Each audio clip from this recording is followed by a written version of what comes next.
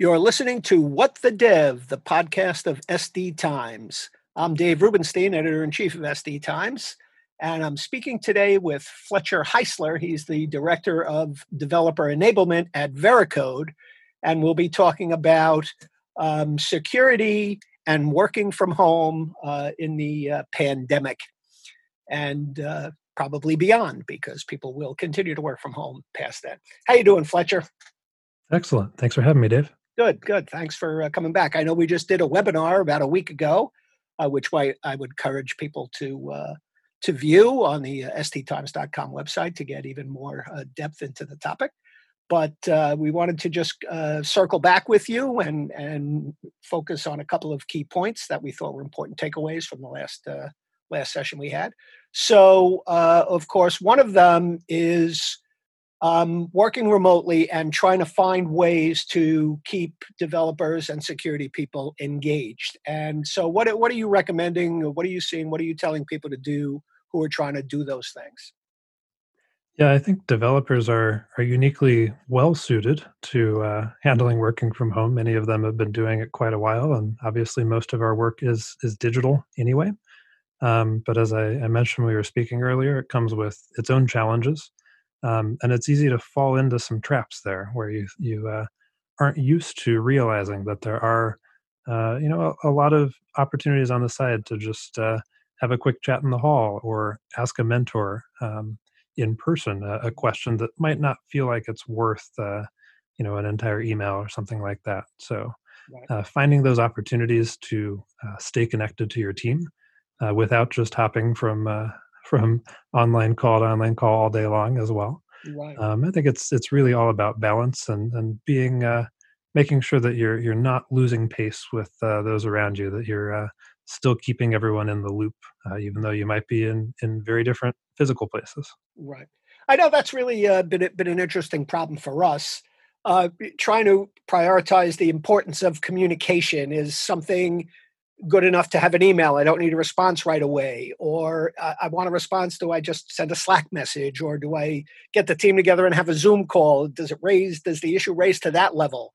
So we're still kind of fumbling around a little bit, with that kind of stuff. And I'm sure other organizations are kind of feeling that as well. But in terms of Definitely. from the team aspect, so how are we bridging the gap now between the development team and security people who, if they were in the same building, would be working together in a room, and now we're doing it remotely. So how do we keep them kind of on the same page and keep them communicating well?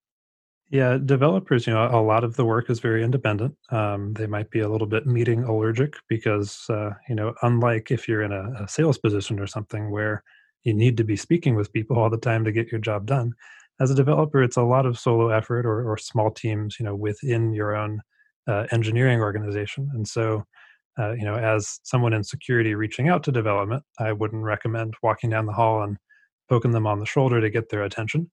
Right, Obviously, that's not an option now. And so right, it's even more important to make sure that you're fitting into the existing flow of developers. And by that, I mean using the tools that they use. You're not giving them extra steps to take. You're not, providing additional new tools, new practices on top of all the things that they already have to take care of. right, So, as an example, if developers primarily use Slack to chat with each other rather than email, maybe consider a Slack channel that's dedicated to particular security topics or security back and forth communication with a team. mhm, Likewise, if they have certain development and deployment pipelines, how can you get security integrated into those existing tools so they don't have to go through a big audit or fill out a bunch of checkboxes or set up a separate call and do a meeting? They can just have that be part of their automated flow in some way that doesn't feel as interruptive, and it's also therefore something that's not as easy to forget or to deprioritize. mhm. Good one. Now, are you seeing in a lot of the organizations that you work with, are developers taking on more security on their own? Are these organizations kind of creating teams that have a tester, a security person, a developer, all kind of working together as a team? Which I guess depends on the organization. They're probably working at it both ways. But what are you seeing out there? Yeah, we had DevOps and then we had DevSecOps, and we'll see how many more hats we can place on top of a developer's head before the next decade is done. Mm. Um, but all of that shifting left really does mean that we are automating a lot. We're moving a lot to the cloud, and because of that, a lot of those additional tasks and areas of expertise even fall on a developer's shoulders. And so, that combined with the fact that technology is increasingly changing rapidly, where I might be using a new JavaScript framework to roll out my particular application that was invented 2 months ago. Mhm. There's really no way that a small security team can scale to many hundreds, many thousands of developers doing that all at once. And so it's definitely at least a shared responsibility that developers need to be aware of these security issues and looking out for their code and their team firsthand. And so that's also why, obviously we focus a lot on training. Um, Security can help as much as they can, but the earlier that you can make sure that there are not vulnerabilities introduced into code, the better. They're going to save lots of time, lots of money, and lots of people hours that way. But likewise, teaching developers the right tools and skill sets when it comes to security for their particular language, their particular scenario. It's one thing to say, you're familiar with a broad concept. It's another to say, how do I put that into practice and make sure that I'm following best practices and not falling into any gotchas for what I, as a developer, am particularly building right now. Right. Well, one of the things I wanted to just kind of circle back a little bit to the point that you made of, how many more things can we pile on top of developers before their brains explode? But with now them being asked to do more in terms of testing, more in terms of security, more in terms of other things, doesn't that kind of go against the whole agile DevOps practice of releasing more quickly and getting more features out quickly? Now we're putting so much more on them. That's got to by nature slow them down. And now, especially if we need to say to them, oh, and by the way, you need to understand functional testing. And so you need to, get some training in that, or security training and things like that. So how is that going to work? I mean, ultimately, it's got to get to a point where developers are going to say, enough. I can't do my job, which is writing more lines of code because I'm doing all these other things. Well, there's definitely a balance there. I think a lot of that comes down to having automated and repeatable processes, or even having very clear guidelines ahead of time.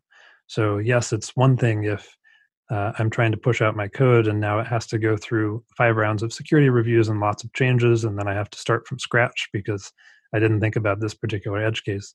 That's going to be a lot to take in, and it will slow things down. On the flip side, if I also had to take this through, my security team to review it line by line, character by character, that's also going to slow things down. So, I think there's probably a balance in there of allowing developers as much autonomy as possible, but also giving them very clear guidelines and making the right practical trade offs as well to make sure that you're not slowing everything to a halt, but you're also not introducing vulnerabilities early as well. Is that going to be like an industry wide standard, or is every organization going to put in place just the things that they think they need to do? Or Yeah, good question. I guess that strikes at a couple different dimensions. When I think of it in terms of security, one of the industry standards is the OWASP Top 10, as an example. And yes, those are just the 10 most common weaknesses of applications based on a very broad survey. So those include things like SQL injection, which most developers have heard of. But it's one thing to say, make sure your code doesn't have anything that could lead to SQL injection. It's another to provide that kind of practical training and make sure, for your particular Django application running in this particular way, it doesn't have these kinds of vulnerabilities that would be the largest risk factors as well. So I think there's only so much we can do in terms of sort of an industry wide standard. If you look at PCI as another example, so any companies that have to deal with handling payment, card information, PCI requires annual developer training specific to industry standard best practices.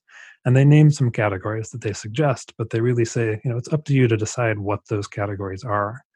And so a lot of what we've done, I primarily head up our security labs, which is sort of interactive training through web-based short exercises. And we try to focus on the very specific practicalities of, for my Django application that's handling payment information, what issues should I be thinking about here? What best practices, what existing tools should I be using? And a lot of the time, I mentioned automating as much as possible. A lot of this new technology can help us, cover up for a lot of those issues and be a lot faster in our development processes, so long as we know how to use them well. There are still, of course, ways to shoot yourself in the foot. And so you have to make sure you're aware of those security concepts and those best practices for your very specific tools. But given the proliferation of languages and tools and frameworks, I don't know that there's any, very broadly applicable industry standard that can apply to every company or even every developer. So, we're going to be looking to developers to take on more of the security role and what have you. Obviously, one place people go for training is conferences, and I know we're not really having a lot of those in-person ones anyway, with the coronavirus that we're in. So, how are organizations actually getting their people trained up, or have they kind of put training on hold for now, or what approach are they taking? Yeah, we're actually seeing with security labs in particular a lot of evening and weekend activity more than we usually would. And that's not so much necessarily companies that are mandating more training, but it's kind of a really golden opportunity for some of the right folks for professional development. So, I would never suggest anything but reasonable work-life balance, which I think is especially important when in these work from home days. Um, but there are a lot of folks who are diving in and getting that extra practice, extra experience when they have some free time on the computer as well, in those off hours as well. In general, we are seeing a lot of companies move to focusing on training and focusing on distance and on-demand training.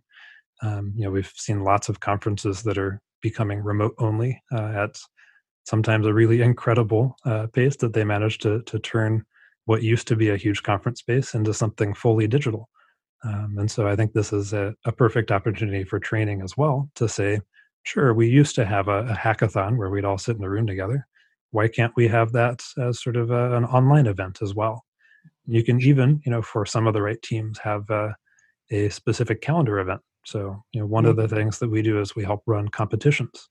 And you can do sort of we call it a capture the flag competition where folks are working their way up the leaderboard, and it builds a little bit of community and friendly competitiveness. Even though you're, sitting at home far away from your teammates, you can feel like you're still interacting with them and going through training and leveling up that way as well. Yeah, I know that when we've spoken in the past, you talk about the key of training is to make sure that people are getting real practice, that it's not just theoretical and not just reading, learning, but actually hands-on stuff. And I think one of the suggestions that you just mentioned, having these kind of digital hackathons remotely is certainly one way to do that. Are there other avenues out there for people to get that kind of training? Is that going to be kind of the wave for now while we're in this remote work thing where people are going to have to try to find these digital ways to get the real hands-on experience? Yeah, I think it's up in the air in terms of things like digital conferences, whether that will be a net positive or negative. A lot of the time, those are about the networking that happens at the event, and certainly that will be harder to manage. When it comes to training and providing that kind of hands-on feedback, again, we are working on ways to help scale that across especially from security to development, where that might be 100x developers for every AppSec expert on the team. And so, there are ways and we've done this with things like security labs, to provide real applications, get a developer some guided practice where they get to hack it, exploit it, see what can go wrong, And then they also get to patch it up and practice firsthand. There are a number of other community projects. And so things like um, Juice Shop is the name of one of those from the OWASP community that we've actually taken into our own platform as well, since it's open source. But that can be rolled out by any team. It's basically a very intentionally vulnerable application where developers can explore and find, I don't know, 50 some different vulnerabilities and see those in context and see what really happens. But I think beyond that, it's equally important, if not more so, to give developers that kind of hands-on practice writing secure code. As I've had plenty of development experience myself, and I learned how to write code by doing it. I didn't just hear someone talk about it or watch a video. It's a hands-on keyboard kind of thing, and so we shouldn't think that it's anything different for secure code as well. So another quick example that we've seen both through security labs, but even just through ad hoc means that any company can apply. If you have some sort of bug bounty program, or you're scanning your code and finding vulnerabilities, based on those results, rather than sending an angry email out to your developers and saying don't do this again, or even worse, not telling them about it at all, and just having a security analyst take care of the problem. It's much better to form that as a puzzle or a competition and say, there's something wrong here. Let's take a look. Let's figure out how we'll solve that, and reward the folks who are able to write that secure code to improve that fix. So I think a lot of it is also around providing the right incentives and encouragement for writing secure code. Excellent. That's about all the time we have for this podcast, Fletcher. I appreciate your time. Good to talk to you again, as always. And we'll certainly like to have you back as the new OWASP list comes out, or things change in security, and we can touch base and talk again. That would be great. Thanks so much for your time. Sounds great. Thanks, Dave. Okay, this has been What the Dev. I'm Dave Rubenstein, editor-in-chief of ST Times. So long for now.